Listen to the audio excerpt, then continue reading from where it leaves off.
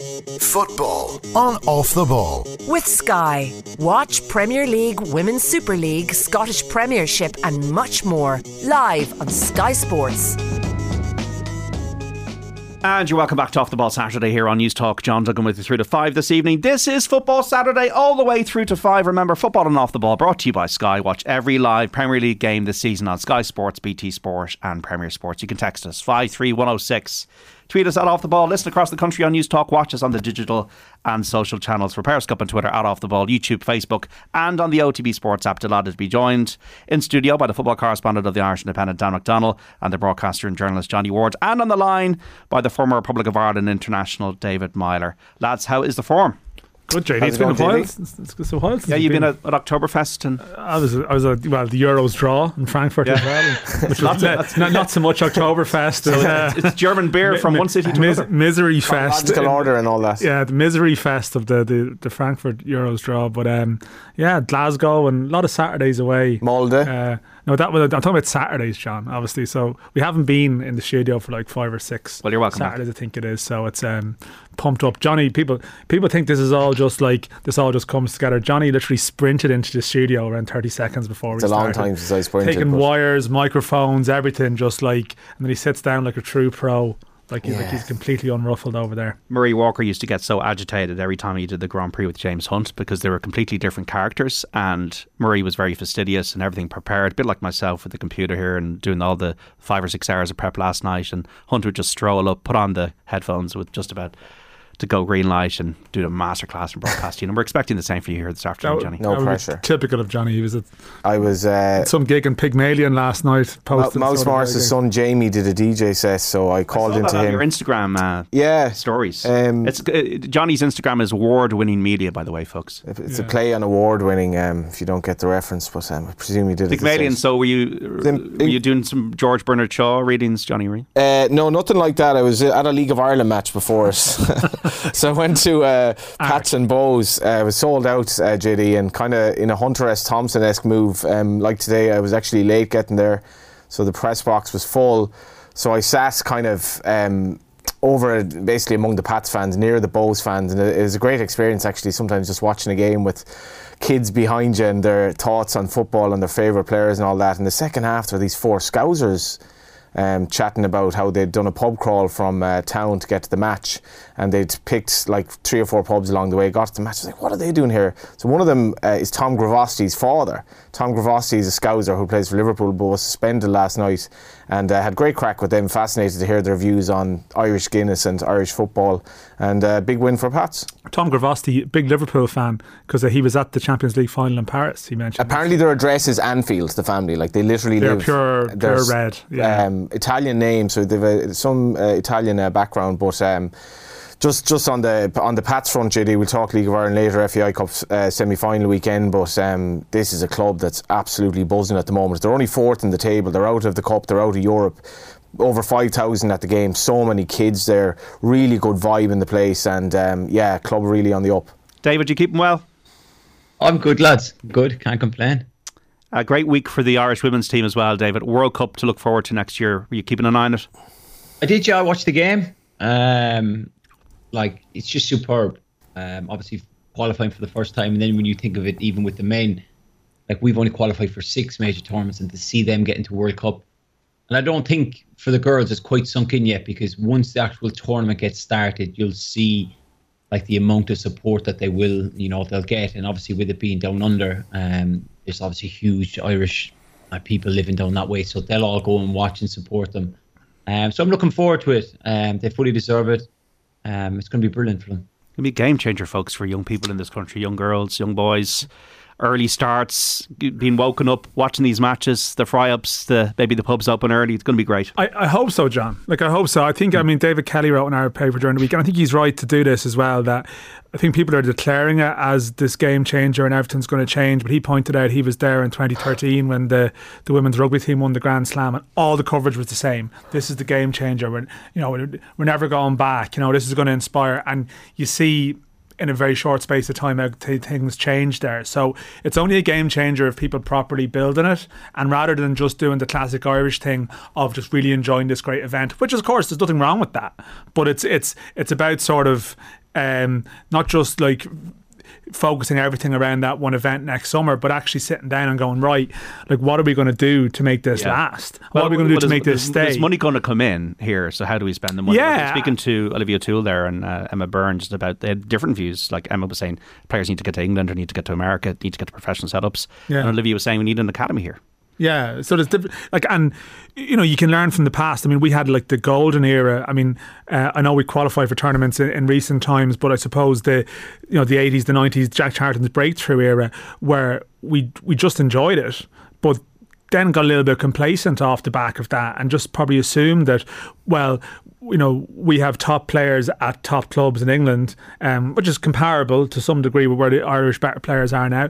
Use the grandparent rule, which is what Vera Pauw has done at times during the campaign, and probably just thought that everything would be okay, you know, and there's going to be a lot of politicians that get involved in this in the next while. I'm sure there was this week. They will in the forthcoming months coming up to next year. And we are in the middle of a sort of an ongoing discussion around funding around football in this country, you know, boys, girls, whatever, all levels of the game.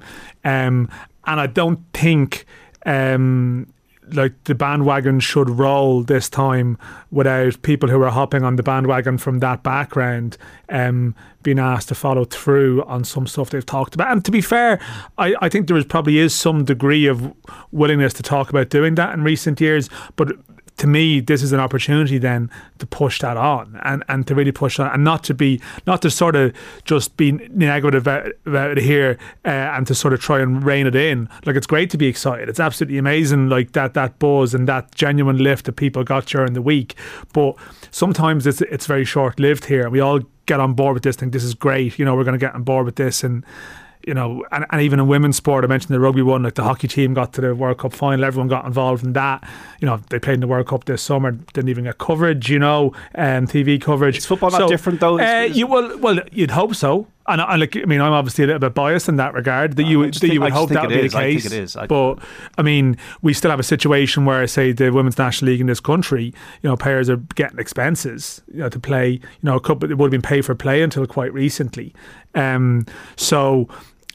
The irony about the women's game is we're not that far behind other countries. There obviously are some countries that Ireland are miles behind who've been doing this for years, but then there would be other countries who'd be very advanced in terms of men's football that wouldn't care about their women's team, you know. And as a consequence, there is a chance, like, to try and do something here, whatever that may be it the academy or whatever they choose to go, to actually be starting off in a position where actually you could meaningfully qualify and compete for tournaments on a regular basis if you get stuff right. So I would hope that that's where this discussion goes, as opposed to just the natural exhilaration of let's all get on board with this. You know, some of these players will you know, the home-based players, some of them can play in games week to week with no one there practically. So everyone, like, who's getting on board with this, probably everyone has a responsibility, and that includes media, includes everyone, to sort of think, okay, how can we push this on? And like, we all saw what a brilliant boost and lift we all got from Tuesday.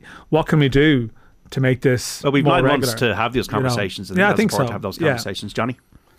Yeah, and I think, you know, the funding is at the heart of it. Like, women's sport and women's football in general is very, very young, and I think it's made incredible progress. I mean, even I think the general view is, if you don't watch it very often and you put on a women's football game, like I was watching the League of Ireland for years, and it took a long time to get to a standard where you could say, like, this is quite watchable. Women's football is already very, very watchable, and the standard is going to just go through the roof as we get younger and younger players playing the game. And it was just a nice moment the other night.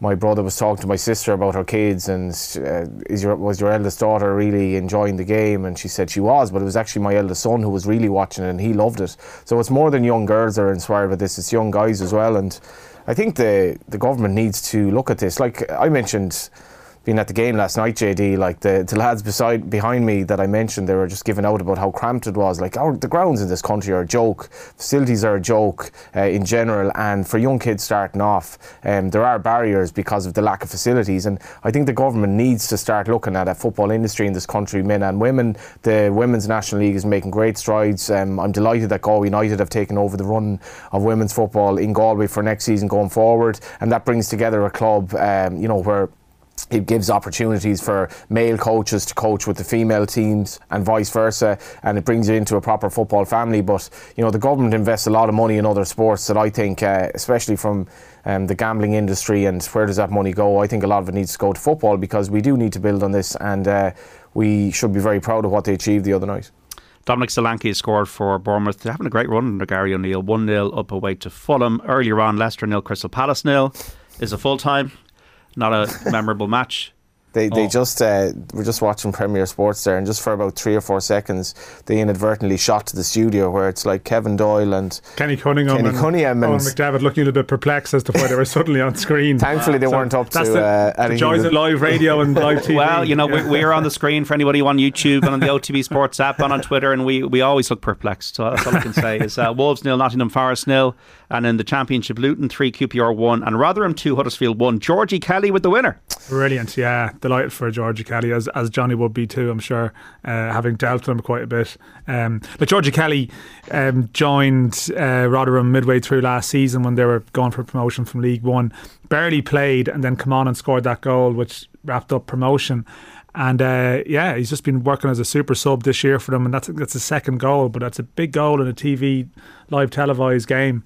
And George Kelly's a great story. Like he's quite academic. Like even at Bowes, he would have still been studying and very interested in sort of things beyond football. But that shouldn't take away from the fact that he's also a good footballer too. And we'll take all the lads we can scoring in the Championship. Bowes miss him massively, JD. I mean, they've lost. Totally, they've lost the heart of the team, but he was one of them, and I think he was one of these guys where his career after his loan spell at Pats, where he got like a couple of goals that season, and Keith Long, who's now obviously out of a job, Keith Long was very confident that his so-called gamble on Georgie Kelly would work. He didn't score in the first, I think, 4 or 5 games. Really took off though, and you couldn't wish it to a nicer guy. And as Dan says, like scoring at Championship level, there are lots of Irish players who've made the move over to Britain in recent seasons from the League of Ireland. Some are struggling to get a look in, and Georgie to be doing that in the Championship, fair play to him. Unfortunate for Darragh Lenihan, who scored an own goal in the Middlesbrough Blackburn game. So Blackburn now 1-0 up. His former club. Yeah. Oh, no. Sheffield United 1, Blackpool 0. And in Scotland we have Celtic involved, 1-0 up against Hibs already. And David Myler, what's the biggest thing in your mind? And is it tomorrow, Liverpool City? Is that the big thing swirling around your head football wise? It is. It's what Liverpool are going to turn up, JD. Yeah. I suppose that's the big thing. They've just been awful, for the standards and the standard they've set and how good they've been for the last few years. Just this year, like it's just all over the place. They're conceding in games. It's been a nightmare to watch. So obviously you're going in, City are in flying form. Haaland is scoring for fun. You just don't know what Liverpool are going to turn up. They've got huge confidence from obviously the Champions League victory against Rangers, but then again it's still there's levels to it. Rangers are nowhere near a level of Liverpool. Now you're going in against City, where it's kind of like this game will almost dictate Liverpool's season. This could be the turning point. I thought last week against Arsenal it would be, but tomorrow's game is just massive. And if Liverpool lose that, then I think it's just going to be one of those long drawn out seasons where they don't amount to anything. It's so fascinating, JD. I mean, to see this Liverpool are on the verge of going 17 points behind Arsenal if they lose. I watched them against Arsenal and I watched them against Rangers, both games. I watched a lot of Liverpool lately, and it's like back to the 90s, Johnny, when you were obsessed. Yeah, like it's that was. But I mean, it's funny, JD. In those days, it was rare enough that they were actually on TV. Like every few weeks, maybe you could see them. Now you can see every game, and like you can. I mean, the lineup of games this weekend alone across the leagues that you can watch is mad. But anyway, like the Rangers game was fascinating because they were interested to get David's views on it, but it was so misleading. Yet at the same time, you do wonder in terms of confidence. Like Salah's, his first goal was excellent. His second goal, the keeper should save it. Like Salah was so off it in the home game against Rangers. He was worse against Arsenal, taken off. He's probably too far on the right in those games. He's much more central against Rangers. Too far on the right, and he's like he came on against Rangers, and you could kind of tell like it was. I think they were 3-1 up. It was a good opportunity to bring him on, and Rangers were a beaten docket at that stage. They kept giving the ball away, but everything off him. He's just off. I think he looks tired, and people are making the accusation about the contract. I don't think it's that. I think he's had a lot of games. He looks tired, but I mean, the performance of Gomez in the first half at times, their midfield in general, they're so far off it. Like, I genuinely expect if Man City turn up tomorrow, they'll batter them. They're so far ahead of them.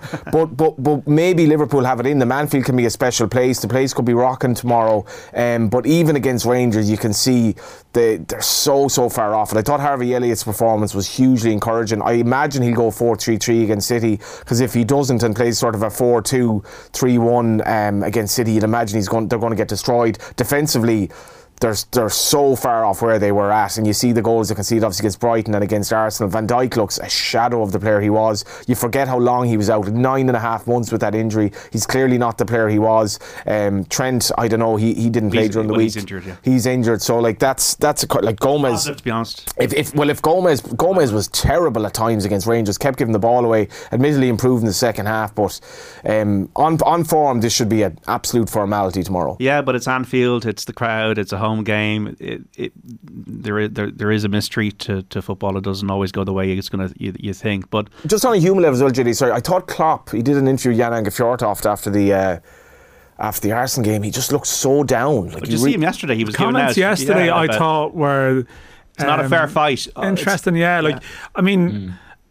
And do you know what? Like, he's basically right. He is right. Like, he is right. Okay, like, he is right. But I suppose sometimes, there's obviously times, and managers are tactical about when they say stuff. Yeah. I can't imagine this was just instinctive. He just said, do you know what, I'll go for this today. Like, just clearly, there's either a tactic or it speaks to someone's mindset at that time. And like, the negative slant in it is that he's just got a little bit downbeat with where things are at, and you realise, God, like, maybe I have a bit of a rebuilding job on my hands here, and yet, you're going into the market with clubs who are state funded. Now, people will rightly shout, sort of Man City, Newcastle people, whatever. Well, look at the money Liverpool have spent, and they'll pick X player, and they'll pick, how much they spent on Nunez or how much they have previously spent.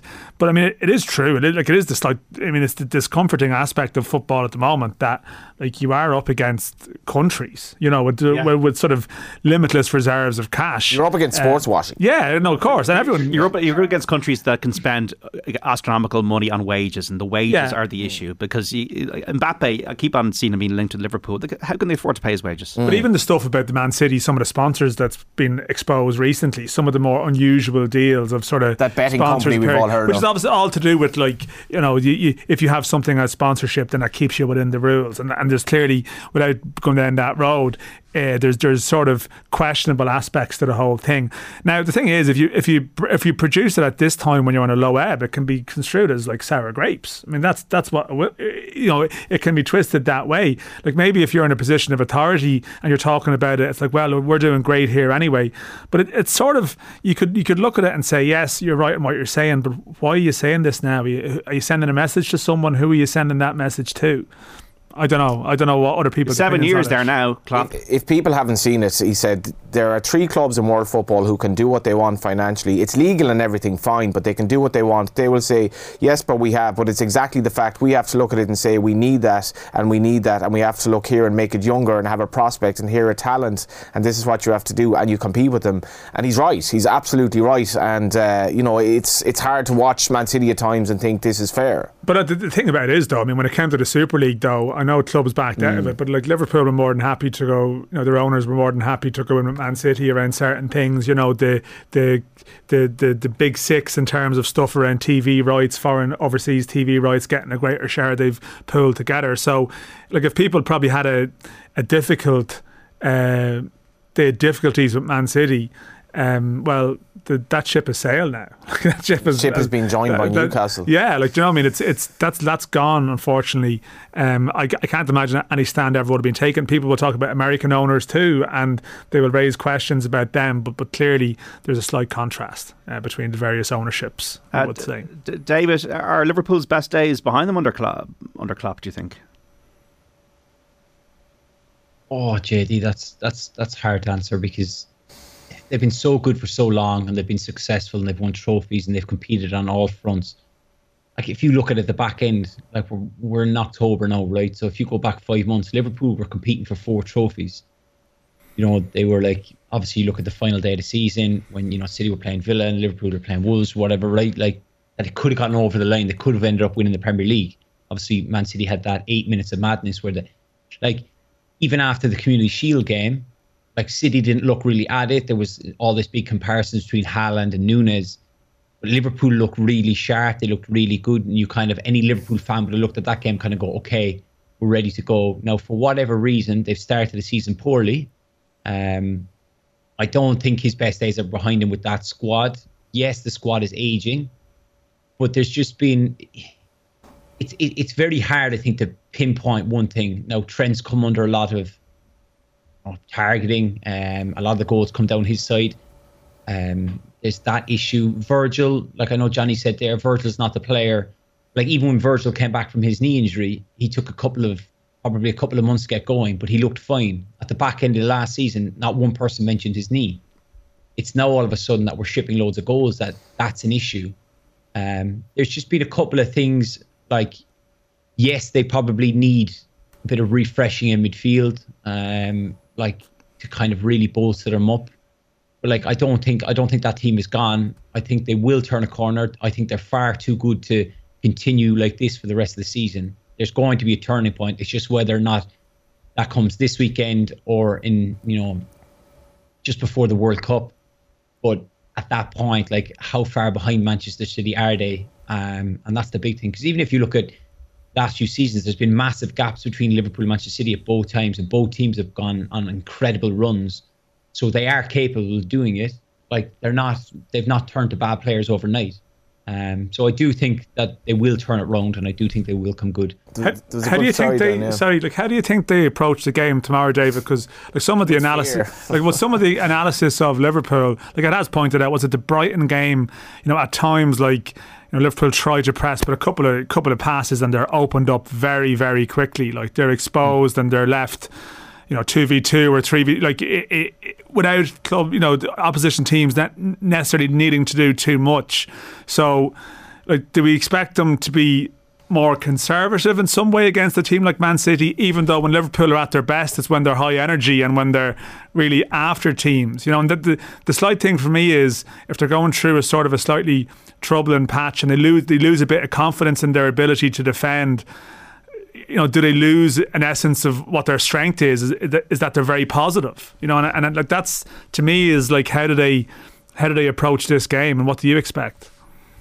I expect, first and foremost, I think Firmino will start up front, because he's always been the one that's been able to set the press. The biggest thing that Jurgen has always kind of gone on when you take like snippets out of his interviews, when he's kind of over-analysing performances where they've struggled to stop teams playing through them, whatever, is he highlights it's the front three press, the midfielder behind them. That's been a big issue, that the midfield aren't supporting the front three well enough, that gaps then appear. There was a great example ages ago, the four of us were on, but it was Manchester United when we were highlighting them and how players were pressing individually. Liverpool have a bit of that at the moment where, you know, it could be Firmino pressing and then Salah's a yard off it, then Diaz is a yard off it. And that's when the gaps start to appear. Like, I fully expect Liverpool tomorrow to kind of... I'm expecting them to go and play the way that they have played over the last few years. I don't see Jurgen sitting off and just saying to Manchester City, you can have the ball. I think they're going to go... I think it's going to be a head-to-head game. I think they're going to take them on. They're going to try and be on the front foot. Certainly being at home, I think that's massive. And I think that's the way he'll approach it. You can't just give Manchester City, like, there's going to be periods where they're going to dominate possession because they have the players and it's the way Pep sets them up. But there's going to be times when Liverpool are going to dominate the ball. And it's just, the biggest thing is there's a lot of individual mistakes. Like, you look at, you know, the goals last weekend where Trent, he just caught out of position, that, you know, ball through the inside of a centre-back and a full-back. Like, you always show on the outside, force the ball outside. So he should be like, they're little mistakes that they're always making now, and they're getting punished for them. Those are the things that he'll be really racking his brain, because they're only small, isolated situations, but they're conceding time after time. And if they can start to correct them, I still fancy Liverpool where I think they'll go for it. They'll go Fancy after them to get a City. result, David? I do. Like, it's what is it? 5.5 years at Anfield with crowds that they haven't been beaten at home. Or 5.5 seasons. I think it definitely will make a difference tomorrow, because like the crowd love this team, and obviously like they know that this is pretty grim, the situation. It is interesting, like Michael Walker's article in the Irish Times today, where he's speaking about the 6 Liverpool players who were in for the Ballon d'Or. Mane, who's left, Trent, Luis Diaz, Fabinho, Salah, Virgil van Dijk. Diaz is obviously injured. 4 of them have just not performed this season, and their 2 best players didn't have a great season last season. I would argue, and Alisson, and definitely Firmino. Firmino's been outstanding, but 8 goals in 11, yeah. and he's he brought a smile to everyone's face, I think, the other night. Got the goal, obviously, when they were actually in trouble at 1-0 down. They weren't playing that well, but David makes a couple of points there about their press. Like, I don't think Núñez is good enough from what I've seen of him. He just doesn't look quick enough to be part of that team. And it's funny that we were talking about how will Haaland, adapt to this City kind of way of playing, which, I mean, didn't exactly age well, but Núñez just doesn't look like he fits this Liverpool system. The other thing I would say is, if you looked at their press the other night against Rangers, at times they're so slow to put pressure on compared to the Liverpool of old, and I don't see an easy answer to this tomorrow, JD. I mean, if Haaland performs, if Haaland is a 5 out of 10 performance, they lose by 2 goals. After that, who knows? Always, but that is the thing, though. Like David says, like they are a risk-taking team, Liverpool. Like, well, they have to. If you saw them lose a bit of their identity that way, you'd probably be more worried if they did try and change it. But it is one of these things. Like, you kind of wonder. The players have to be fully bought into that tomorrow, to really just get on board and to be Liverpool and be what they've been, even though they know that they're up against a team that can punish them more than anyone if they're off. But they obviously have to just commit to it and go for it. But it does, sometimes you see these big games in recent years where and I'm sort of you're talking about Manchester United going into a big game, and you would have these discussions about, well, listen, if they can just get competitive and yet over the 90 minutes it eventually, the form team comes to the fore, and you kind of wonder, is it going to be one of those where you see a brilliant Liverpool for 45, 60 minutes? Well, the possession is a Moa constrictor, and then it's just they can't see it out over the 90. That's the slight lingering fear that might be there. I think as well with City, I think they've targeted particular games this season. The Man United game, they were so at it. Obviously, they dropped Haaland during the week, didn't win, totally with an eye on this game. They're going to be at it tomorrow, and that's not good. So what about City then, David? Just what can you say? The way De Bruyne and Foden are playing, I think must deserve a mention as well. Oh, but it's poetry in motion watching them. It is, and the big thing is, if Fabinho starts tomorrow, or if with Henderson, Thiago, you've got to get round De Bruyne. It's the transitions when Liverpool are attacking, they turn over. It's his ability to put balls here, there, and everywhere. That ball he put in for Haaland. You're looking at it, kind of going, there's no space to play that pass, but yet he finds a way to do it. As incredible as Haaland has been. All his goals are nearly created for him. We've yet to see him do a whole lot. Do you know what I mean? But that's a slight understatement. Yeah, well, if you look at the goals he's scoring. They're kind of put on plates for him. Yes, he's in the right position. He's got everything about it. Some of his goals have been superb. Don't get me wrong, but when you have your Fodens, your Grealish, your De Bruynes, Gundogan's, Mahrez, Bernardo Silva, you look at that array of talent. I've listed off 6-7 players there that all. Did you even mention Grealish? You did. You did. Yeah. Sorry, not listening, JD. I'm just looking at the scores here. Yeah, but if you look at that array of talent, he's got them playing behind him, and then he's a superb athlete himself. It's just phenomenal that they think Pep has 22 I'm not going to say world class, but international players that he can pick and choose, that he can just it's incredible, and they are a phenomenal force. But Liverpool are going to have to find a way to obviously stop them, getting the supply into De Bruyne, who's then trying to find Haaland. If they can counteract that, then might have a chance. Yeah, just on that, as a player, if you're playing against these quality players, so if you're a Liverpool player tomorrow, even as good as you are, playing against De Bruyne and Foden and the way they're playing, do you have an apprehension? Do you have a nervousness, a greater nervousness than you would have in another game? Me personally, if I was going into that game, I'd be excited. Like, regardless of Liverpool's performances this season, you're going toe to toe with the Premier League champions, one of the best teams in Europe. All eyes are on the game. These are the games as a kid you dream about playing, scoring the winner in a game like that. Like, to go up against De Bruyne. Like, I was only watching some of my highlights back a few years ago against Manchester City. Like, when I played with Hull and, Company got sent off and they went out to 10 men. But they still had 68% possession against us. I think we have an extra man, but yet we cannot get the ball off them. But you look back and those are the games we were excited. And if you're going into that, that's the kind of part I think Liverpool they'll be excited to take on this challenge, because City are going to open up. The fullbacks are going to push on. Like, it's about, if we turn over the ball, we win the ball, can we be on the front foot? I fully expect it to be like a classic game with loads of goals. Could you see them getting hockeyed? Oh, of course. Like, it was only was it 2 seasons ago we were hockeyed by Villa? Like, any team is capable of getting hockeyed. That's right, yeah. So, like obviously with the injuries to Diaz is probably the bigger loss than Trent. Obviously, Trent is superb going forward, but he's probably struggling for confidence. Well, he's not probably. He is struggling for confidence defensively. But Diaz is kind of the exciting one, that if you were to turn over possession, you could get him, to isolate someone one-on-one. That's kind of the excitement. But, like, what way they'll go, who knows? The problem they have is, well, Liverpool aren't good enough to really dominate possession tomorrow the way they're playing. Not at all. And the City's press is hard. So they're caught between a rock and a hard place, in that they can't really dominate the ball. But, like, if they start sitting back and they're conservative, that's just going to invite City on. If they go kind of too aggressive in terms of the way that Liverpool play, they're so open when they lose the ball, as you saw against Arsenal. And City are miles better than Arsenal. I know you're spot on in what you're saying, but at the same time, you can flip the coin and say, City could turn up tomorrow and have a slight off day when they're trying to keep possession. And if they lose possession, they're wide open. I don't know if you watched some of the Copenhagen game, but like, they got themselves into great opportunities from mistakes. The young boy Garcia obviously sent off, like, the boys in. Like, this you can look at it one or two ways. Like, obviously with form and the way Liverpool are playing, you can't go into it thinking Liverpool are going to go and create loads of chances, dominate possession.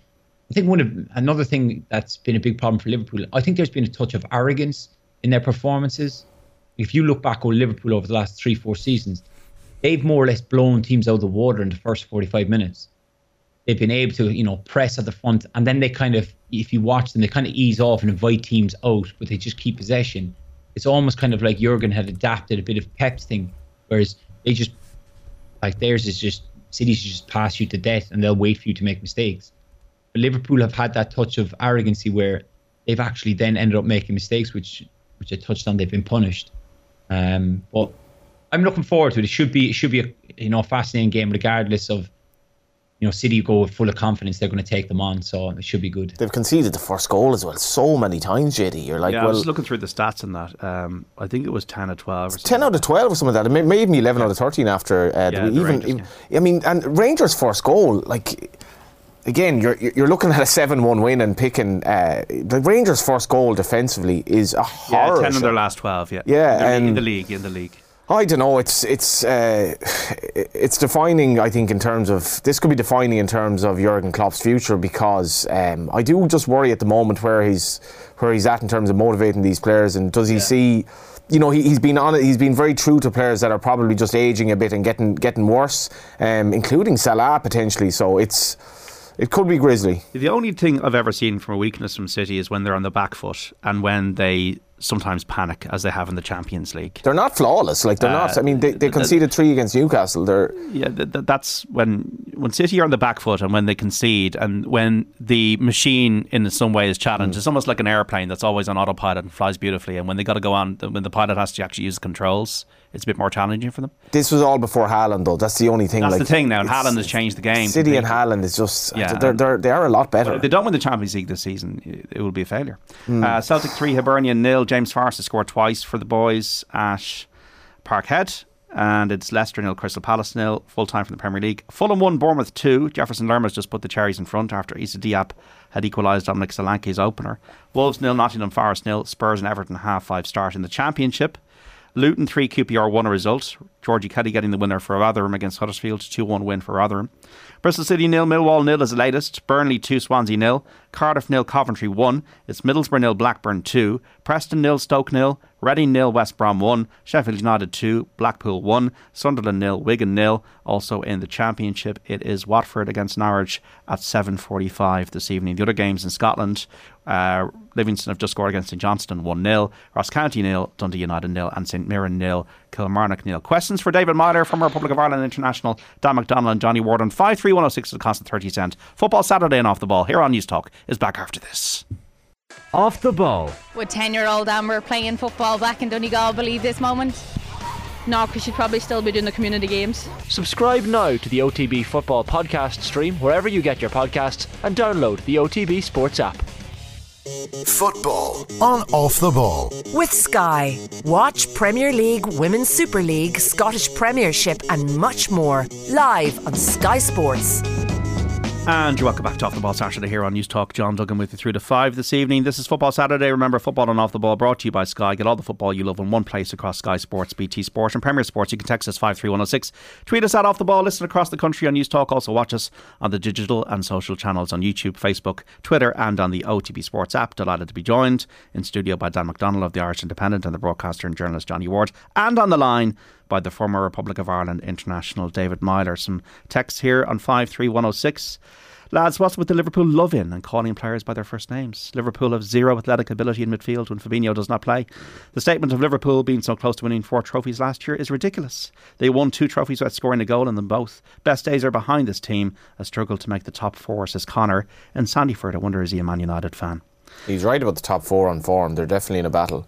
Lads, Klopp's teams have patterns, as in 2-3 great seasons, then a slump. The same happened with Mainz and Dortmund, plus he's not refreshed the midfield. You're not going to replace a player like Mane overnight, but it's great to see him frustrated and see how managers with weaker teams and smaller budgets have to struggle every season against the bigger clubs, says Adrian in Laois. Should set up a League of Ireland on a county basis, maybe 2 Dublin teams, but county-based league, we're not big enough to grow a professional game with attendances as they are, says Jack in Dublin. Also tweet in here from Owen O'Neill. David Myler talking a lot of sense about Liverpool, less of the gut reaction and more sensible analysis needed. Looking at you guys on YouTube, you look different to what I expected. You should consider Hollywood, says Kieran in Dublin. I don't know what to say about that. What's be talking about, Johnny? Hollywood and County Down, is it? Roy McIlroy country. There was a nightclub in Dublin called Hollywood Nights once. I don't think it exists anymore. I mean, it definitely doesn't exist anymore. No. The previous texter, I said that after the first game against Fulham, and Dan was calling me out. I said Liverpool are not good here, but I didn't expect. I don't think it's a good reaction after 10 games though. This is. I mean, it's not a good reaction to say Liverpool are in big trouble. Hi guys, great show as always. Myler's a legend. The last time he was on, he backed Harry Maguire to turn it around. Does he still think he can, says Joe? Yes. Okay. Well, no, but I've got, just to answer, right? I played with Harry for a long time, good friends, and obviously he's going through an awful time. But I'd like to put the faith in a friend and like a professional footballer. I think he can turn it around and he can turn the corner and get his confidence back.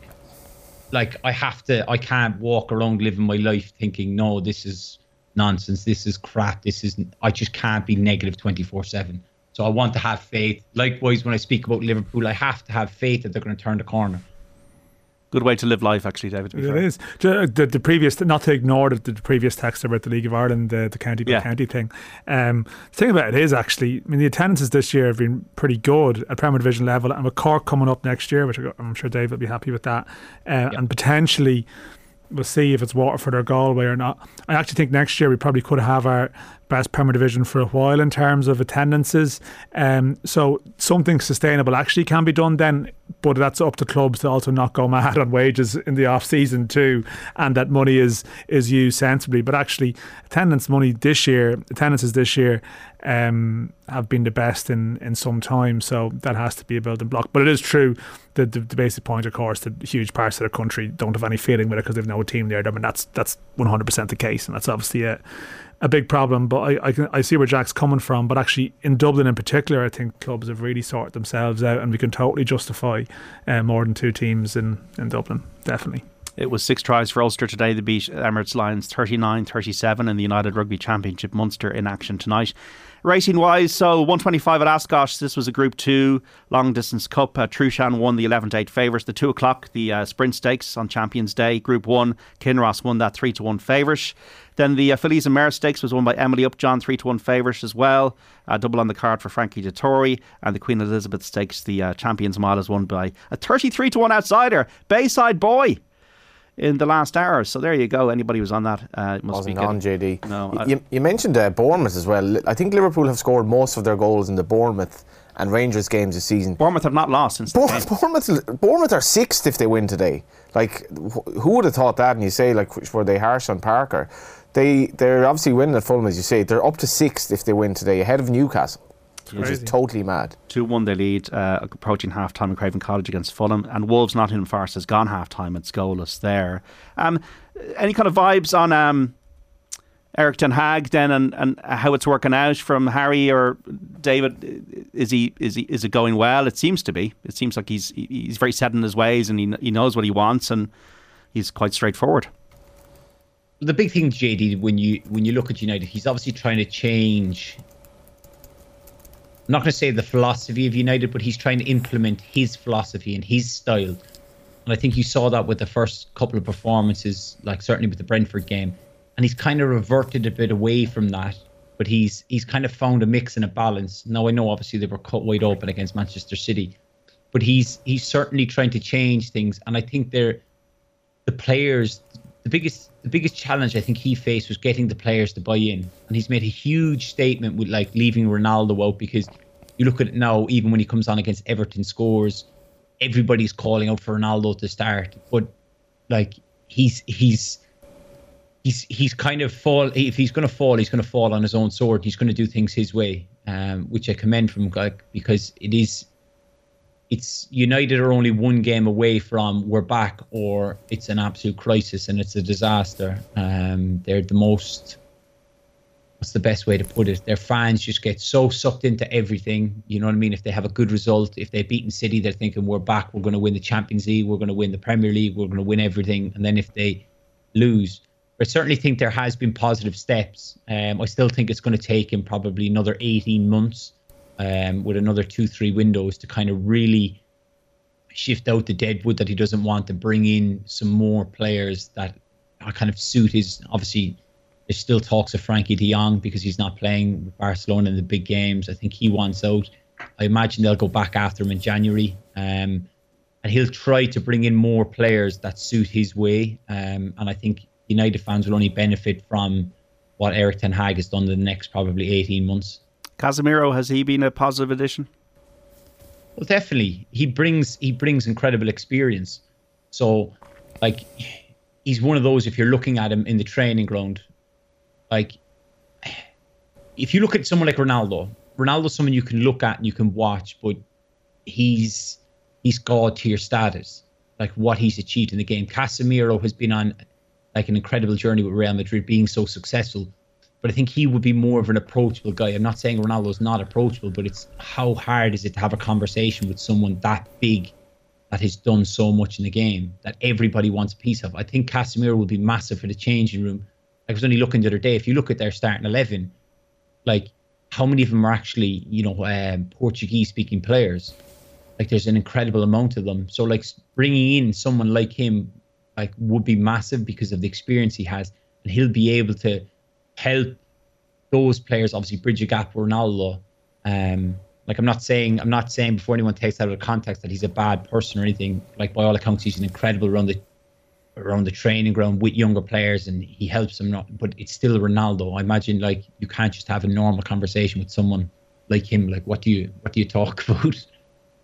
He has come across as quite as self-centered though in his body language. I felt at times maybe it's just he cares so much, and as I said before on the show, the talent is leaving the body every single day at 37 years of age.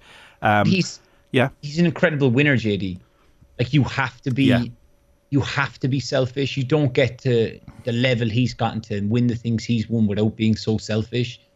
And I imagine he just wants to score every goal in every game, and he wants the limelight. Like, there was a great snippet that came up of years ago at Real Madrid when they played in the Champions League, and it was like the commentator who's talking over it says, "This is Cristiano Ronaldo." When he scored the penalty in the last minute to beat Juventus to go into the final, he said, "This is Ronaldo. This is what he stands for. Like, that is everything. He wants to take the penalty."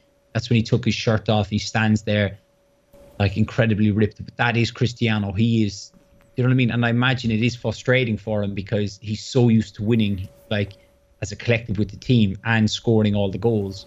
But that's not a bad thing either, being that, you know, self-centered and being that selfish, because he is a guy that will get you 25, 30 goals a season if you give him the opportunities. It seems like Ten Hag is more satisfied with his physical conditioning now. He was talking about that during the week. Do you think he should deserve to play now against Newcastle tomorrow, David? So we just have an issue with David's line there, but yeah, live here on News Talk tomorrow. Ronaldo, yeah, Newcastle.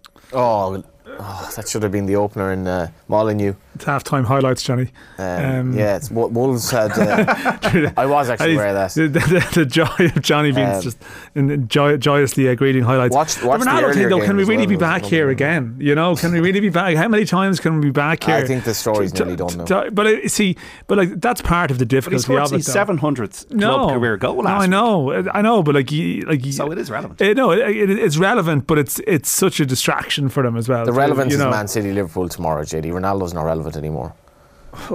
Ooh, that's a sweeping statement for all the Manchester United fans listening. He's not getting on an ordinary Man United team, and he's 37 soon. So yeah, but yeah, we haven't had a feast of goals today, JD. I watched the earlier game, Leicester Palace, and Palace were my pick on mark your card, my podcast. They weren't great, to be fair. I think they're a better team at home. Yeah, I think as the game developed, they just wanted to basically get a result, but poor stuff. Yeah, Fulham won, Bournemouth 2-0 at half time. Wolves 0, Nottingham Forest 0 at half time. Tottenham against Everton, the game of the day at 5:30. In the Championship, Luton 3, QPR 1 is the result, as was Rotherham's 2-1 win over Huddersfield.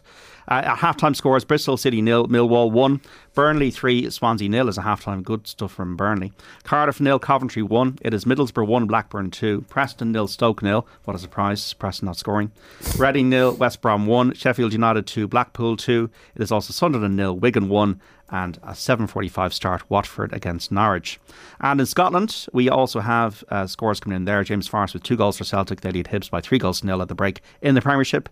Livingston 1, St Johnstone 0. Ross County 1, Dundee United 0. And it's half-time, St Mirren 0. Kilmarnock 0. David Myler, Dan McDonnell and Johnny Ward between 4 and 5 on Football Saturday. Plenty more to talk about. If you want to get in touch with a question or a comment, you can do so. We'll read them out. 53106, and we're back after the news here on Off the Ball Saturday on News Talk.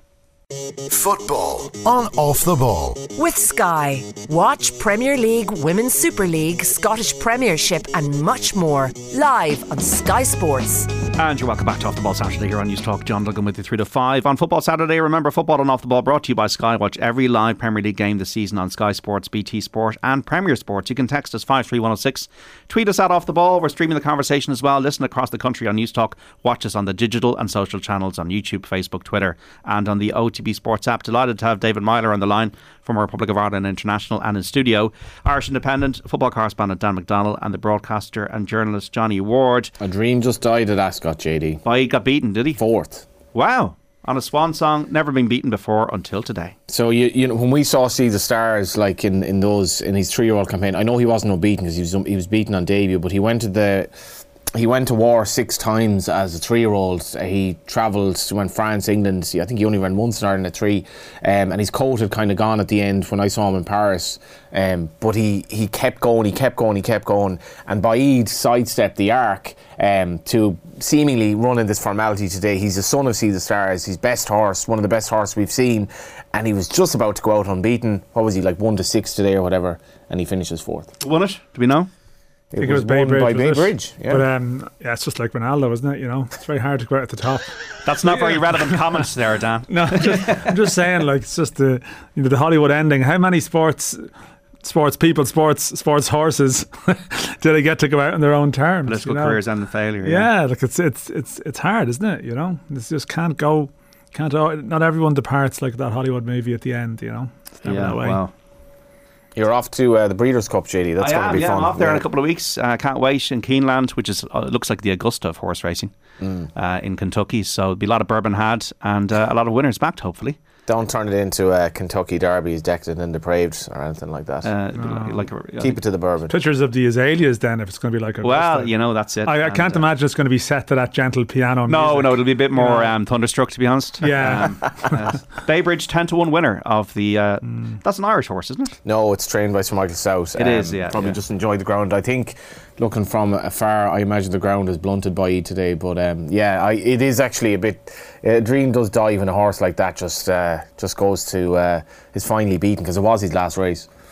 David Myler, we hear there's some St Finbars are playing tomorrow. And was it 1993 the last hurling final in Cork for the Bars? Oh, you'd have to ask my dad that, JD. I'm a Blackrock man. No, he's the Bars man in my family. So they're playing Blackrock tomorrow. Bars and Blackrock. Yeah, I imagine he's probably got 1 foot now the camp from his own playing days with St Finbars. But then obviously when I grew up playing hurling and football, obviously I played with St Michael's, which is kind of female club, or the football club, that's a female club. So I would be a Blackrock man, but then obviously he coached me as a young fella, so he would know a lot of the lads, and obviously with his involvement with Cork over the years, he'd know probably a lot of the players. So like the last time I think the Bars won the football and hurling in the same year, obviously because they're in both finals, my dad actually played. Right. He won both of them. So he's going tomorrow. But who knows? Who knows who'll win? It's a huge deal, isn't it, for the community, isn't it, when you win a county title? Like it's like it's the beautiful thing about the GA. It's about the parish, and it's about like all the surrounding families that support the club, who go and like the volunteers, and they go and watch the games all the way from underage up to senior, whether it be the hurling or the camogie or the football or whatever. They all go, and it's just incredible. If you remember, Blackrock won it a couple of years ago, and there was uproar because they walked home, didn't they, with the cup during COVID times, and there was uproar and all that. But there's part and parcel. That's what makes the GA so special to me. It's just like, even when you go and you watch, say, the Cork senior hurlers play in a Munster final, an All-Ireland final or whatever, nearly every Cork fan knows one of the players or something. There's that beautiful part of it, and it is special.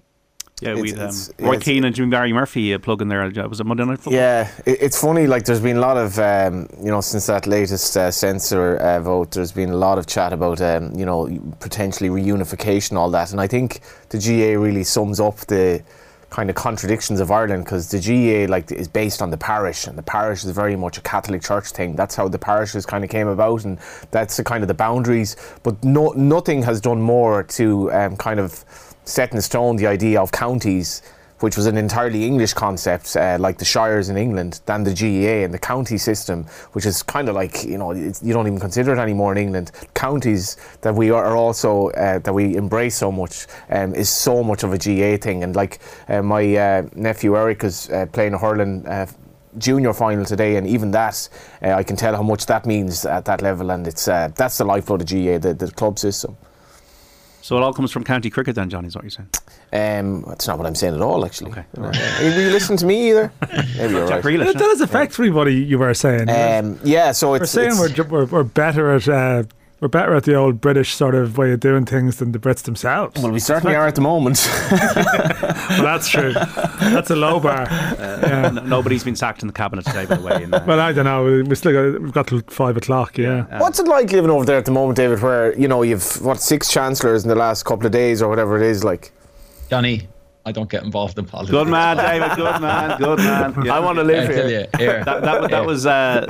That was a deft move. No, these footballers were a right turn, David. Footballers of a certain generation, they're very savvy about these things. Like, you never saw Irish dressing room celebrations of their teams on social media either. To be fair, I wasn't even thinking of that. But the whole Brexit thing, what it could do for Irish football is just mad, and nobody thought of that. You've these kids now who just can't go to Britain, and they have to be home to here or go to the EU, and it's changing everything here. It's I mean, crazy. like on one side you've got the destruction of Britain, on the other hand you've got a little bit of an upshot for Irish football. So you're given. I care more for one than the other. I know. There's a lot of sweeping statements in today's show. Celtic 3, Hibernian 0, Livingston 1, St Johnstone 0, Ross County 1, Dundee United 0, St Mirren 0, Kilmarnock 0, all in Scotland. Looking for a VAR decision here against one of the Forest. Looking for, like, Liverpool fans will rightly claim that they could well have had a penalty in the first half. The Arsenal game, this is arguably less clear cut, but there's a long deliberation over it. Against Nottingham Forest here at Molineux. Yeah, and there was a penalty shout turned away earlier where the player definitely, it would have been it did strike his arm, but he didn't even move his arm at all. It was in a very natural position. But this one here, I think is it Traore cutting and having a shot. Wolves, yeah. They're taking a bit of time over this one. Yeah, it's goalless at the moment at Molineux. Joe Hodge on the bench for Wolves today. It's funny, as much as I give out about VAR, JD, watching Shamrock Rovers the other night where you have a lad like about 2 yards, if not 3 yards offside the first goal. Disgraceful decision, but one of those mad ones where actually the players didn't even appeal because they didn't realise they were getting set and they didn't realise what a bad decision it was. But as we see here, the ref is heading over towards the sideline, so it doesn't look good for Forest here, you would suggest. Fulham have a penalty. They're trailing Bournemouth by 2-1. Leicester Palace goalless full time. Spurs and Everton 5:30 kickoff. Luton 3, QPR 1, Rotherham 2, Huddersfield 1. These are results from the Championship. Cardiff 0, Coventry 1, Burnley 3, Swansea 0, Bristol City 0, Millwall 1, Middlesbrough 1, Blackburn 2, Preston 0, Stoke 0, Reading 0, West Brom 1, Sheffield United 2, Blackpool 3, Sunderland 0, Wigan 1, and 7:45 start Watford against Norwich. Good to see your pal Seamus Coleman get some run in the Everton team there, David. Obviously because Nathan Patterson's injured, but good to see him get a run. Yeah, and look, you know with Seamus that he'll still be training 100%. He'll still be working extremely hard. Like, Frank will know the importance of having someone like Seamus around the place, and that's just testament to him. He's still going strong. It was his birthday last week at 34 years of age. Like, he'll be crucial for Ireland in the Euros next year. In the qualifying, and Everton will need him.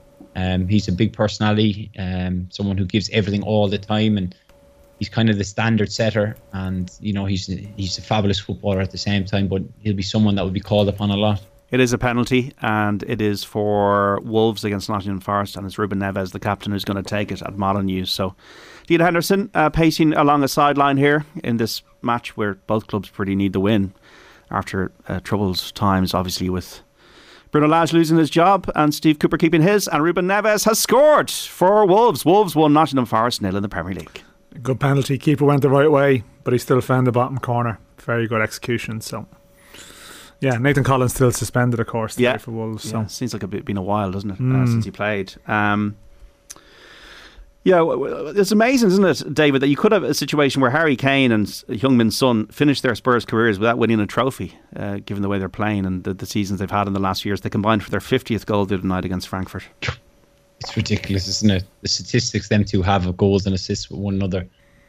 You're right, JD, but that's unfortunately Tottenham. There's not enough fellas doing enough to help them. Obviously, they had that run with Pochettino in the Champions League where you thought, they pushed Liverpool, obviously with the early goal and then getting caught late on for the second. But I look at Spurs now with a manager like Conte, that they'll find a way to win a trophy, whether it be the FA Cup or whatever. I do believe that they will have success, JD. I think they will. But if they don't, then it is quite remarkable that a player of Harry Kane's ability has not been able to win certainly a trophy. And if you look at Haaland going to Manchester City and the goals he's scoring, and there was obviously big talks of Harry Kane wanting to go, and if he had gone, then he'd have probably scored as many goals as Haaland. But it's quite fascinating that, like as you said, they could potentially go and not win anything. I mean, JD, as a Spurs fan, right? Could I offer you here we go, Leicester's last decade or Spurs' last decade, and including to the present day? So you have a situation at the moment where Leicester are bombing, right? They're struggling really badly, but they've won a league, they've won an FA Cup, Leicester's but they haven't been consistently challenging. You know what I mean? They've had a couple of good seasons. I would take Leicester's last decade. You'd have them.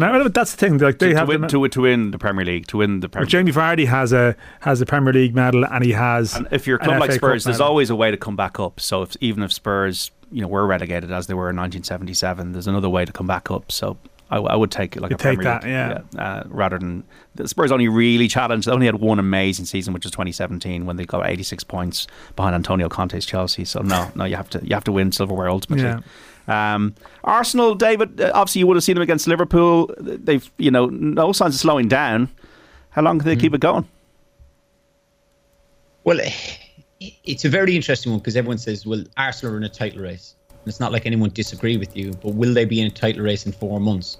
At the moment, everything is going well for them. They're a young, vibrant squad. They have a lot of likeable players. You kind of look at them, and obviously you won't, being a Tottenham fan, but not gonna be the rest of us will look at them and think, like your Jesus, your Martinellis, your Sakas, Smith Rose, Odegaards. They're kind of players that you want to see do well.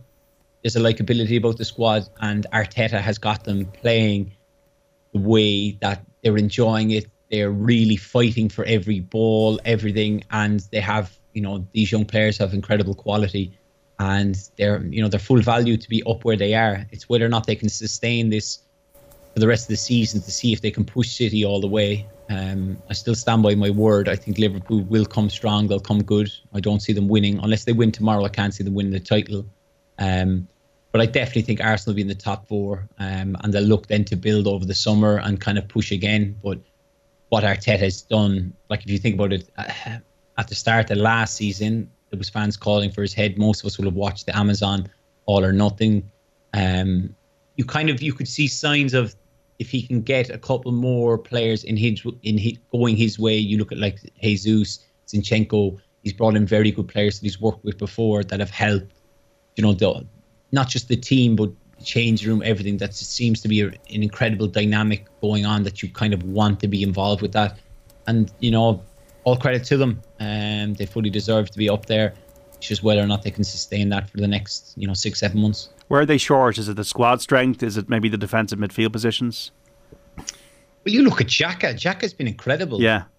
He's had a new lease of life. If you look at 3 years ago where he was at with the club, clapping at them and the whole armband situation. Like what Arteta's done with him has been incredible. Party. You would look if they were to lose 3 or 4 of those key players. Like you can almost already tell, Arsenal starting 11. If they were to lose 3 or 4 of those, certainly your kind of Sakas, Martinellis, Odegaard, Jesus. Can they replace him? Have they got that squad depth? And the answer would be no. They don't have the same type of quality coming off the bench. Like Nketiah is good. He's kind of a flash in the pan at times. Like at the back end of last season, he scored some important goals. But he wants regular game time, which he's not going to get.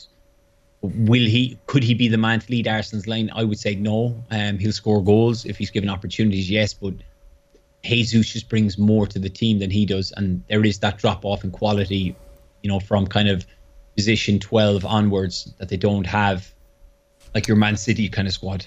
I think the Athletic had a piece during the week which was interesting, JD, where they spoke about a break in play on Sunday, and Arteta, like if you remember the first half, Liverpool were very unlucky to be going in. Like they were once they went behind, they were comfortably the better team, probably should have had a penalty and so on and so forth. Midway through the half there was a break in play, and Arteta used it to go over to Xhaka and essentially talk to him about what he thought in terms of what they could do to change things. And he's entrusted him to that extent now that Xhaka, this player that looked to all extent like the modern footballer who you get out, is now effectively like his conduit on the pitch. And I was lucky enough to see him play in Dublin against Ireland, and he's an incredibly good footballer when his mind is on it. And Arsenal have, I can't see them sustaining it, but well, I think the key thing was then would they get top 4? I think they probably will now.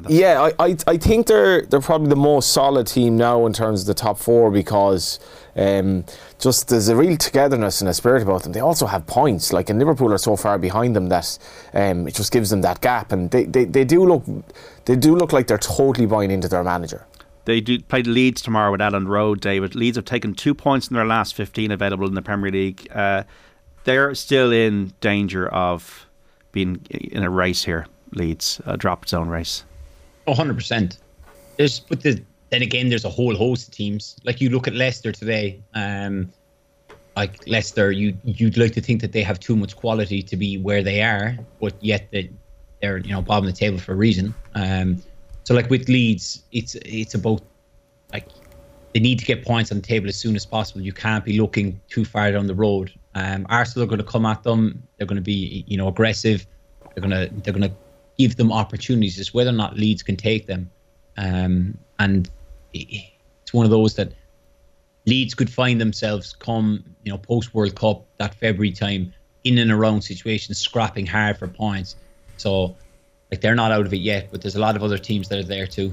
Gerrard, what do you make of the whole Gerrard thing? It seems like the days of linking him as Klopp's replacement, as far-fetched as that might have been at the time, are gone, and he seems to be in the trenches now in a battle as Villa manager because it hasn't gone as smoothly as you would have hoped if you're a Villa fan. No, it's not. I watched them against Forest, and it's a disappointing kind of game where you look at the creative players that they have with Coutinho, Buendia, like those types of players. They're not doing enough. Like Coutinho when he came initially to Villa, there was a little injection of quality into the side, and he was getting assists and he was popping up with the odd goal here and there. That seems to have faded off. Now I don't know what the problem is, but you listen to a lot of Villa fans. They don't like their play style. They're unsure what their play style is. They're unsure what their philosophy is meant to be. And I can kind of guess that, or I can see that with them. When you watch Villa, you're kind of thinking, well, what are you trying to do here? Now, I know firsthand that Stevie's going to have a game plan, but at times the players, it looks to me like they're not executing it. There's a bit of off-the-cuff stuff with them, that they're not fully almost buying into what he's doing. And that can be a concern. And if results don't turn around for them, there's a lot of noise already coming from Villa supporters where they want to change the manager, and if they don't pick up results, they're going to be calling for his head, and he will be under pressure.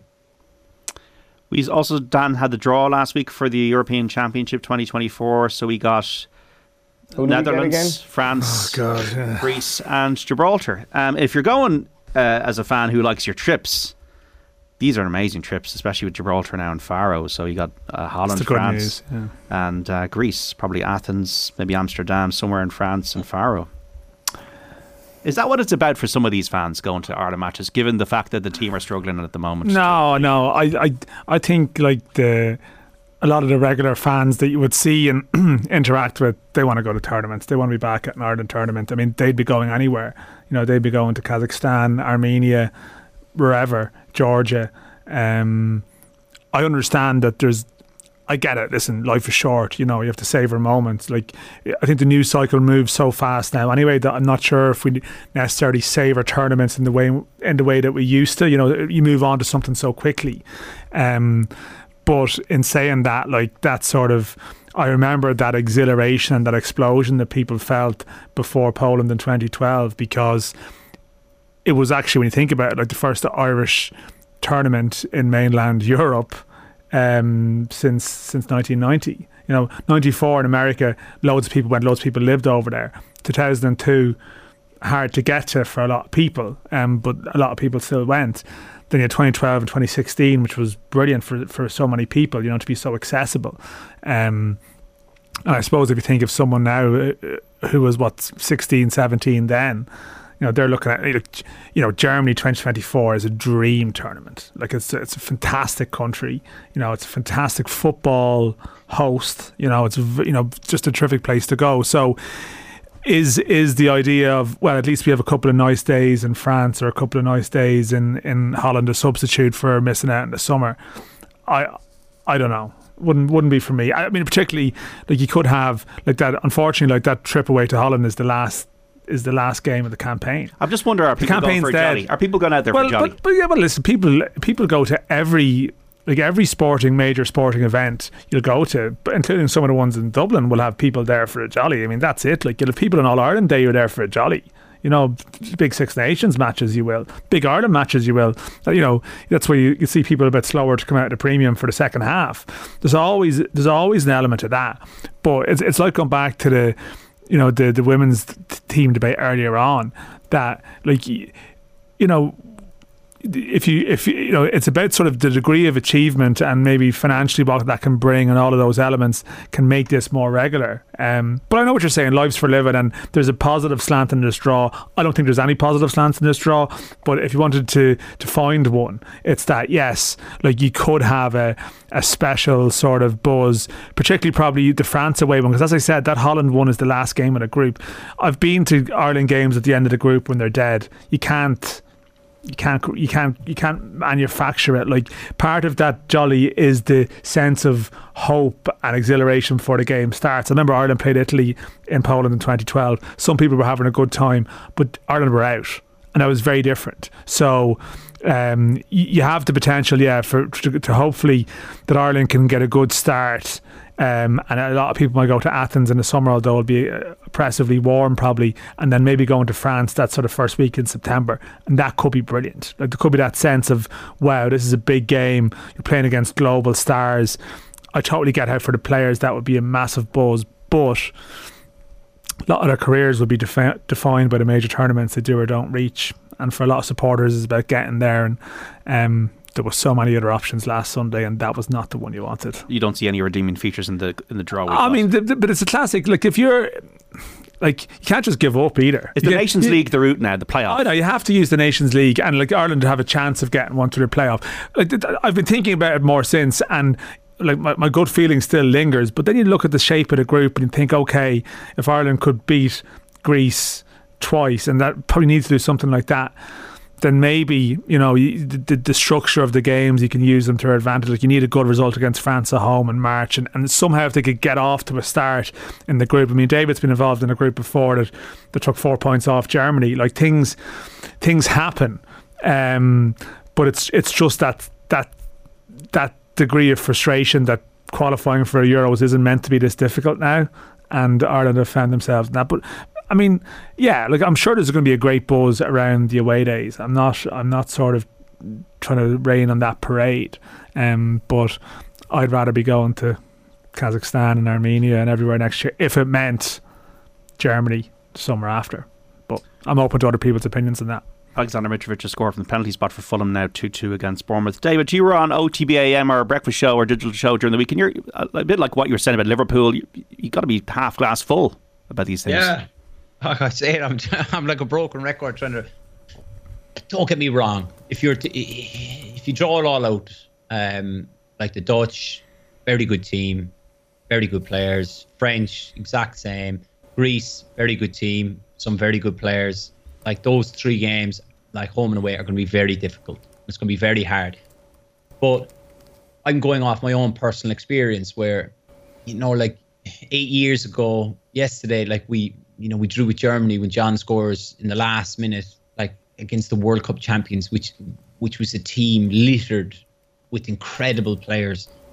Like, then obviously we beat Germany at home. So, like, it can happen. Now, it's not going to always happen every time you play a big nation. But if you go into that game with belief and, you know, a couple of balls fall for you in the right moments, like you think with David Ford played a goal away, and he had an incredible night in the goal where, like, okay, Cruz scores probably 25-yard screamer, but like, we had incredible moments where we were getting blocks in, tackles in, keeper was pulling off brilliant saves, but it gave us belief and we kept going.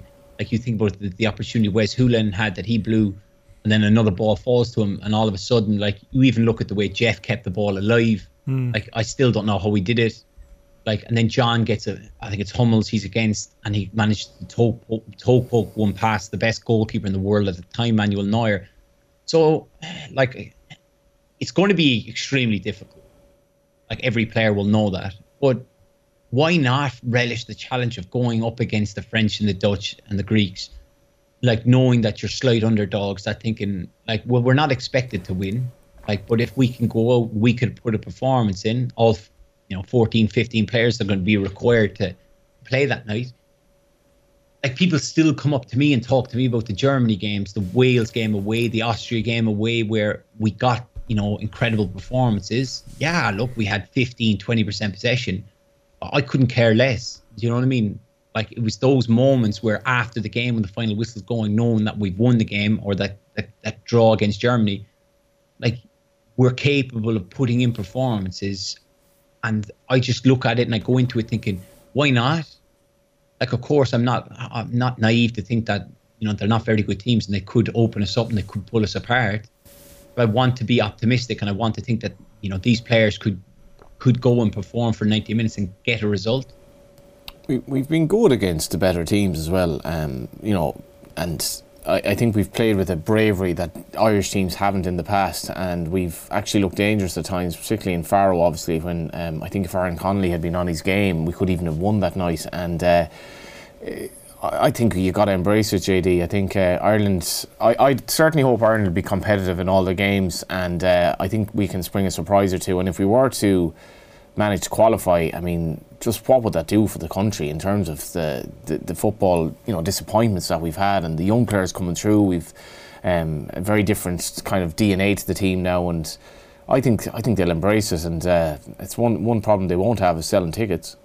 Yeah, I think it's. I've a feeling that there will be a big moment in the campaign. Like, I feel like in one of the games something will happen. Like, that's why the Greece games are really important. But no, I feel like, you know, I feel like that team, it does have that big performance in it. It's just doing it like 6 times, you know, in a group, like, or like, you know, you're trying to think, you know, do you want one of the other teams to bomb? Like, do you want one of France or Holland to have a nightmare, or do you want it to be a really tight group that it's, you know, that it goes till the end in some way? If you beat sort of, you know, if you can accumulate a certain amount of points, I don't know.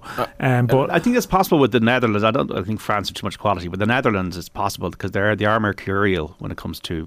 They don't qualify for certain tournaments. It's historically. Yeah, then you look at the Nations League results. Do you not think it would be better, like, looking at it, that one, like, your France runs away with it? Well, they beat everyone. Yeah, France beats everyone, and it's kind of like grand. They beat everyone, say 2-3-0, and they just take their whatever. They take their full points, and then it's kind of like, right, you then limit it down to like a kind of a 3-way go of us, the Greeks, and the Dutch, and kind of like, right, who wants it the most? Like, who's going to show? Can Greece take points off? You know. Yeah. I think in some respects the Armenia game, it was probably better in some respects that it ended up being this kind of awakening in the second half, because that game was bleeding out to nothing, and I didn't think Ireland were great, but like, if you win 2-0, it's like, well, Armenia haven't tried a leg here, and I just think it should give Kenny some clarity in terms of players that he can trust now, and why would you concede 2 goals like that? And hopefully there are lessons learned from that, because I mean, if we'd won that 2 or 3-0, you'd be like, that was grand, but this was.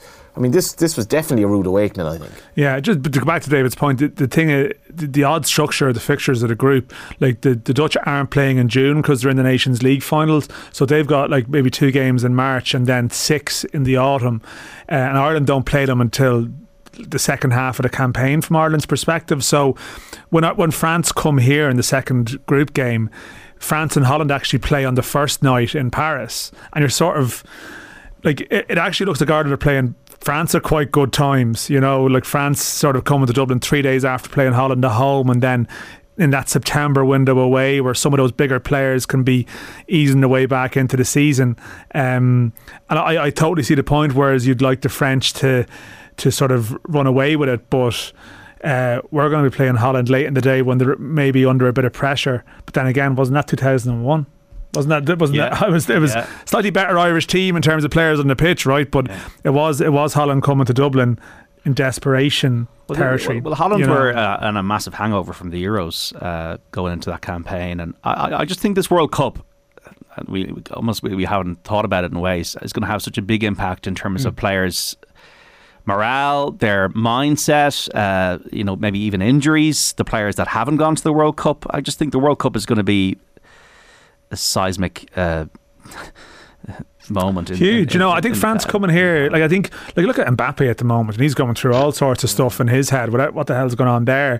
And like France, like, you remember the last Euros, there was all sorts of little internal stuff going on, like the Pogba stuff, and a lot of various strange things going on in players' lives at the moment, without going into it.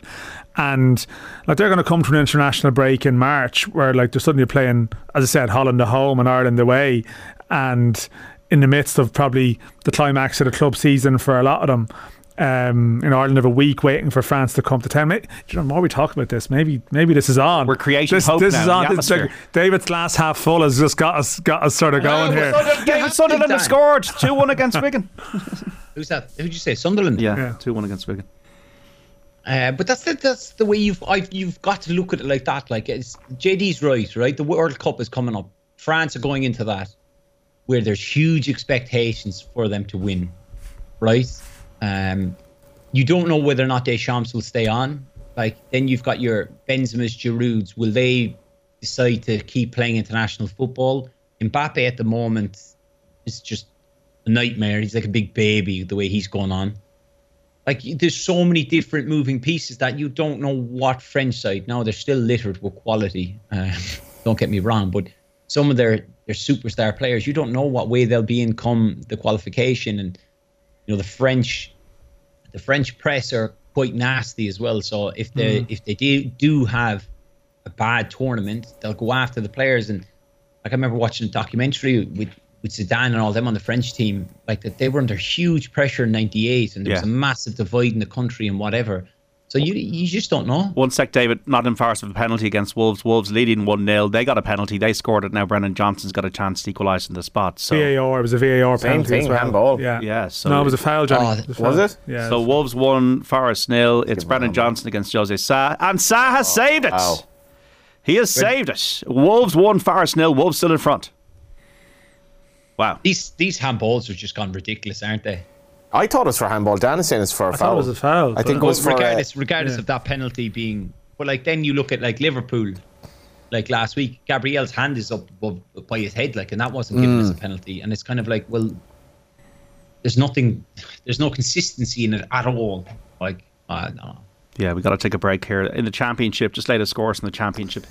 Bristol City 1, Millwall 2, Burnley 4, Swansea 0. Obafemi started and was taken off today. Ryan Manning is injured, so yeah, that could have gone better from an Irish perspective. Cardiff 0, Coventry 1, Middlesbrough 1, Blackburn 2, Preston 0, Stoke 2, Reading 0, West Brom 2, Sheffield United 2, Blackpool 3 now, and Sunderland 1, Sunderland 2, Wigan 1 rather, as I was saying. Sunderland going in front there. Celtic lead Hibs now by 5-1 in Scotland. David Myler, Dan McDonnell and Johnny Ward on Football Saturday. 53106. You want to text us? We're back after this. Football on Off the Ball. With Sky. Watch Premier League, Women's Super League, Scottish Premiership and much more live on Sky Sports. And welcome back to Off the Ball Saturday here on News Talk. John Duggan with you as always until 5. This is Football Saturday with David Myler, Dan McDonnell and Johnny Ward. You can text us 53106 or tweet us at Off the Ball. 53106, did someone say Ronaldo was surplus to requirements at Man United? They might want to check some stats. So as far as I remember, he's played all the last 2 games and scored and won in multiple half chances. Most top players need a few games to get back sharpness until Ten Hag gets another top striker he's got to play. He's Ronaldo. He should have played against City for his presence alone. Dan, maybe one glamour away game per group is enough, says another of our texters. I think that the dream group would have been like something like Netherlands or France would have been brilliant, like, but then in with a, you know, Netherlands and Bosnia would have been a nice group, or Netherlands and Finland, where you have the dream draw, which I think Ireland could have been competitive in anyway, but then you have that, like Ireland playing Bosnia to get to that sort of the Euros in 2016, like an opponent of that nature to slug it out with over the group would have been good. 53106, let's not hide behind the draw, lads. We're either good enough or we're not. We have to start beating teams if we're going to qualify, says Niall. Ireland will never qualify for any tournament, and Stephen Kenny's manager totally out of his depth, says Pork. And it looks like a draw for the 1982 World Cup qualification, says Brian in Madrid. What it does was the Dutch and the French that we have for 1982, didn't we, and the Belgians. We were very unlucky and we were probably robbed in Belgium in the qualifying, but that was the way it was then. Just David Myler, you know, kind of humorously watching Roy Keane and the selfie incident there last weekend on social media. Did you get many autograph hunters or selfie seekers, or were you one yourself when you were a young lad, or how do footballers deal with that? I always wanted to be a footballer, but I love football. I was on just before COVID. I was on a family holiday in Portugal, and I saw Harry Kewell in the airport. And I said to my wife, "Oh, that's Harry Kewell. He used to play for Liverpool. I want to get a photo." And she went, "Oh, David, grow up and leave him alone. He's with his family." But I still do it now. If I see someone that I have huge respect for, that I admire, then I'll ask him for a photo, no problem. I met Sergio Garcia, had a chat with him before the Champions League final in Paris. Got a photo with him because I like my golf. So I've had different occasions. It just depends. I think some I've handled well, some I haven't handled well. Certainly in my early days of playing football, when I would go home to Cork or whatever and I'd be on a night out, people would want to chat to you and you're kind of like, well, I'm coming home to see my friends, and they can kind of take it the wrong way. It's a tricky situation. Yes, they kind of say, well, these people admire you, but at the same time, you kind of just want your own peace and tranquility and to relax and go and watch something. I know the incident you're talking about with Roy at the American football, where somebody's come up to him and he's kind of said, leave me alone. But then again, he's gone all the way to London to watch the game. And it's kind of like, I'll do it when I have time, or when, there's a pause in the game. I actually want to watch the game, because usually it starts, if you do one, then everyone else wants a cut as well. So you end up doing 20 or 30. But then again, it kind of, there's levels to your fame. And I certainly wouldn't have had ever in my life the amount of people come up to me that Roy would. Yeah, well, I suppose Roy is unique. It's no way to live, you see, wasn't there one of Roy Keane last year where he was coming out? Was it the Manchester Derby or one game? That was messy. Yeah. And it's just like, you don't cross. Yeah, and Roy Keane's a star. I'm sure, he can. I'm sure he can charge Sky fees according to the power of his personality and his fame and all. But still, you'd like to think someone's entitled to go out and, I don't know, go for a meal or go for sort of a walk down the street without being accosted. Wasn't that thing about Keane going to watch Wigan or going to watch? I think it was Wigan, because he could go there and get in unnoticed and not get hassled. It's like, I don't know, something a little bit poignant about that in some ways too. Just to have you want to be an invisible man for a day. Wasn't there a story a couple of years ago? Who was the very famous Australian cricketer who came to Dublin? I'm trying to think who it was. And a household name in Australia. Is it Ponting or one of those? I'm trying to think. Ricky Ponting. Ricky Ponting. I think it is. I think it might be. And he was I think he was staying in the Croke Park Hotel, and he had it in his head that walking to town or something, he might get stopped by people, and he just thought this was amazing that no one knew who he was here. Right. And it was just all of a sudden a great sense of liberation. I think there was a thing that a lot of footballers used to going to America and stuff as well, because you wouldn't have that same recognition. Steph Curry was in Dublin, and I wonder if people would have recognised Steph Curry if he'd been walking around Dublin, because he was in Dalkey, and he's one of the greatest basketball players that have ever played the game. Yeah, it must be just liberating to have that attention and then go somewhere where you can actually just... I'll have to think of some places to go, Johnny, and yourself as well. You in Kentucky, JD, or Keelan? I definitely would not have the balls to go up to ask Roy Keane for anything. I would just be like, nah, Roy Keane, absolutely. And it wasn't not really an autograph hunter, but I think Keano has that air where I'd say he puts off maybe 90% of people just by being Roy Keane. Maybe I'm wrong. I wouldn't have the balls for it. Do you know what? I played with Cork City against Sunderland back in 2007/2008, and obviously it was the time Roy was manager of Sunderland. It was before I signed. But he actually walked through our changing room. If you're familiar with Turner's Cross, the way the change rooms are set, but it was a way for him to slip out straight onto the bus. I asked him for a selfie. I got a selfie with him, and I remember I showed him years later, obviously when I became more friendly with him, and he said, Jesus, I'm actually smiling in that. It was a nice moment where I kind of showed him the photo, and he was so confused as why he was smiling in the selfie. But look, it's part and parcel of it. If you go and I remember I was in Miami a few years ago on holiday, and bumped into Ronaldinho. And he bumped into you, David, in fairness. No. I went out of my way, John, to find him. Look, I get it. I've been on both sides of it. Nowhere near some of these lads we're mentioning, but you just you got to get on with it. Just some serious news. Mason Greenwood has been charged with attempted rape, engaging in controlling and coercive behaviour and assault. Will appear on court on Monday. We'll have more on that story in our news bulletins throughout the day, and obviously on the show tomorrow as well. Also tomorrow, Dan and Johnny, we've got the FAI Cup semi-finals. Treaty United of Limerick, First Division club, going to Derry, and then we have Waterford against Shelbourne. Yeah, well, Johnny would have a lot of admiration, I think, for Tommy Barrett at Treaty, and has done a fantastic job there, but they're up against it going to Derry. I'd imagine Derry being the final. I'm going to Waterford Chels. I'm really looking forward to it. Waterford are flying this season, in particular the last couple of months. They're flying. They've probably got promotion form now. Just started the season very slowly, changed manager. And you have Shells. You do have it's Damien Duff Shelburne, whether people like it or not. I mean, it is the angle that grabs him watching the women's game with his young daughter, didn't I? Yeah. No, he's like he did. I wasn't at it myself, but he was doing some press stuff the day after, so naturally it would come up. But I think he has said the idea of like managing a team at the Aviva Stadium, like in a cup final, will be up there with anything in his career, because I suppose there's obviously different engagement as a manager, and I think he's sincere when he says that. So I sort of have this, as much as Waterford, I can see all the angles where Waterford should win. I just have this sneaky feeling that Shells, they've developed a certain resilience that hasn't necessarily been translated into results all the time, but and there's a bit of Derry Shells niggle over a game recently between the clubs. So I like the idea of Derry Shells Cup final. I don't know about you, Johnny. Agree, yeah. Although I definitely I think it's a 50-50 game tomorrow. Waterford have Phoenix Patterson winning the Player of the Month for First Division players.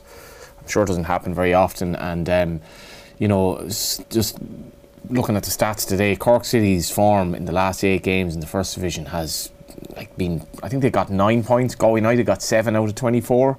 So Cork have sort of stumbled over the line. But if Waterford had actually started the season like they're playing now, I think Waterford, and Duff said this as well, they would have won the First Division. And I am greatly looking forward to the cup final, whoever it is. And Derry, I'm going to predict Derry Waterford, but hopefully we have some excitement tomorrow. Good to see Matt Doherty and Seamus Coleman both playing in the Tottenham Everton game. So the Spurs team, Laurice in goal, Romero, Dyer and Ben Davies, the 3 at the back. Doherty and Perisic, the wing backs, with Højbjerg and Bentancur, and then the 3 up front, Richarlison, Son and Kane. And for Everton, Pickford in goal, Tarkowski and Cody in the middle, with Mikolenko and Coleman on the flanks. Then Onana, Iwobi and Gay, no change there. And then Dwight McNeil, Damari Gray and Neil Maupay in the front position. So 5:30 start for that one. 2 little Irish things she mentioned, JD, as well. Will Smallbone has scored for Stoke away to Preston. I think that's his first goal. And Joe Hodge has just been introduced off the bench for Wolves here against Forest. So second Premier League appearance after coming on against Chelsea last week. Matches finishing in the Championship: Bristol City 1, Millwall 2, Burnley 4, Swansea 0, Cardiff 0, Coventry 1, Middlesbrough 1, Blackburn 2, Preston 0, Stoke 2, as Dan was saying, Reading 0, West Brom 2, Sheffield United 2, Blackpool 3, Blackpool down to 9 players but they lead, and Sunderland 2, Wigan 1. Celtic have been hammering Hibernian all day, 6-1 they lead now in stoppage time. Livingston 1, St Johnstone 0, Ross County 1, Dundee United 1, St Mirren 0, Kilmarnock 0. And in the Premier League earlier on, Leicester City 0, Crystal Palace 0, Fulham 2, Bournemouth 2 is in stoppage time, and Wolves 1, Nottingham Forest 0 also in stoppage time. David Myler, quick on the neck on the block time prediction tomorrow: Liverpool City 2-2. Good man. And Dan and Johnny, who's going to win tomorrow? City 3-1 City. And Johnny? I think it'll be like 4-5-1. Well, that's not David Myler's face for people who haven't seen it here. I think the Liverpool crowd will be massive tomorrow, but City will destroy them the way they're playing defensively, I think. That's an instant reel, David, for Instagram, the reaction there you gave to Johnny there. Johnny's meant to be a Liverpool supporter as well. Come on, Johnny. But I'm being logical here. I'm watching it with my own eyes. You are extremely blinkered when it comes to Liverpool. You're far too positive, but maybe David will be right. Before we go, can I just congratulate Ballygar? They did win my brother-in-law's team. They won the county final today. We're talking about big county finals, but Ballygar Hurling Club are back in intermediate, so great fun to be held. Johnny's very blinkered when it comes to Ballygar, must be said. And hurling is a bit of an outpost in North East Galway, but not anymore. David, Johnny and Dan, thanks so much, folks. Cheers, gents. Got to leave it there. Don't forget Off the Ball back tomorrow from 1 to 7 here on News Talk with Joe Malloy in the chair. We will showcase 2 live and exclusive commentary games from the Premier League. So first up at 2, Manchester United against Newcastle United. Nathan Murphy and Vinnie Perth calling that one. Then Stephen Doyle and Damien Delaney will describe the showdown involving Liverpool and Manchester City, which kicks off at 4:30. What a game that promises to be between 2 of the world's best clubs, only on News Talk. We'll also have the Sunday paper review across our digital and social channels from 11:30 with the former Ireland Rugby International Owen Redden and Brendan O'Brien. Be sure to join us tomorrow then for some great commentaries and conversation. If you missed any of OTB Football Saturday, celebrating the football with David Myler, Dan McDonnell and Johnny Ward, and also the Saturday panel with the World Cup qualification for the just looking here, that is Wolves. Joe Hodge just tried to decapitate a Nottingham Forest player during JD's sign-off. This is very inconvenient. And Wolves are about to win 1-0, and Joe Hodge, he's going to save the day for Wolves. Thanks so much for listening to us today. We'll speak tomorrow at 1. Bye-bye. Football on Off the Ball. With Sky. Watch Premier League, Women's Super League, Scottish Premiership and much more live on Sky Sports.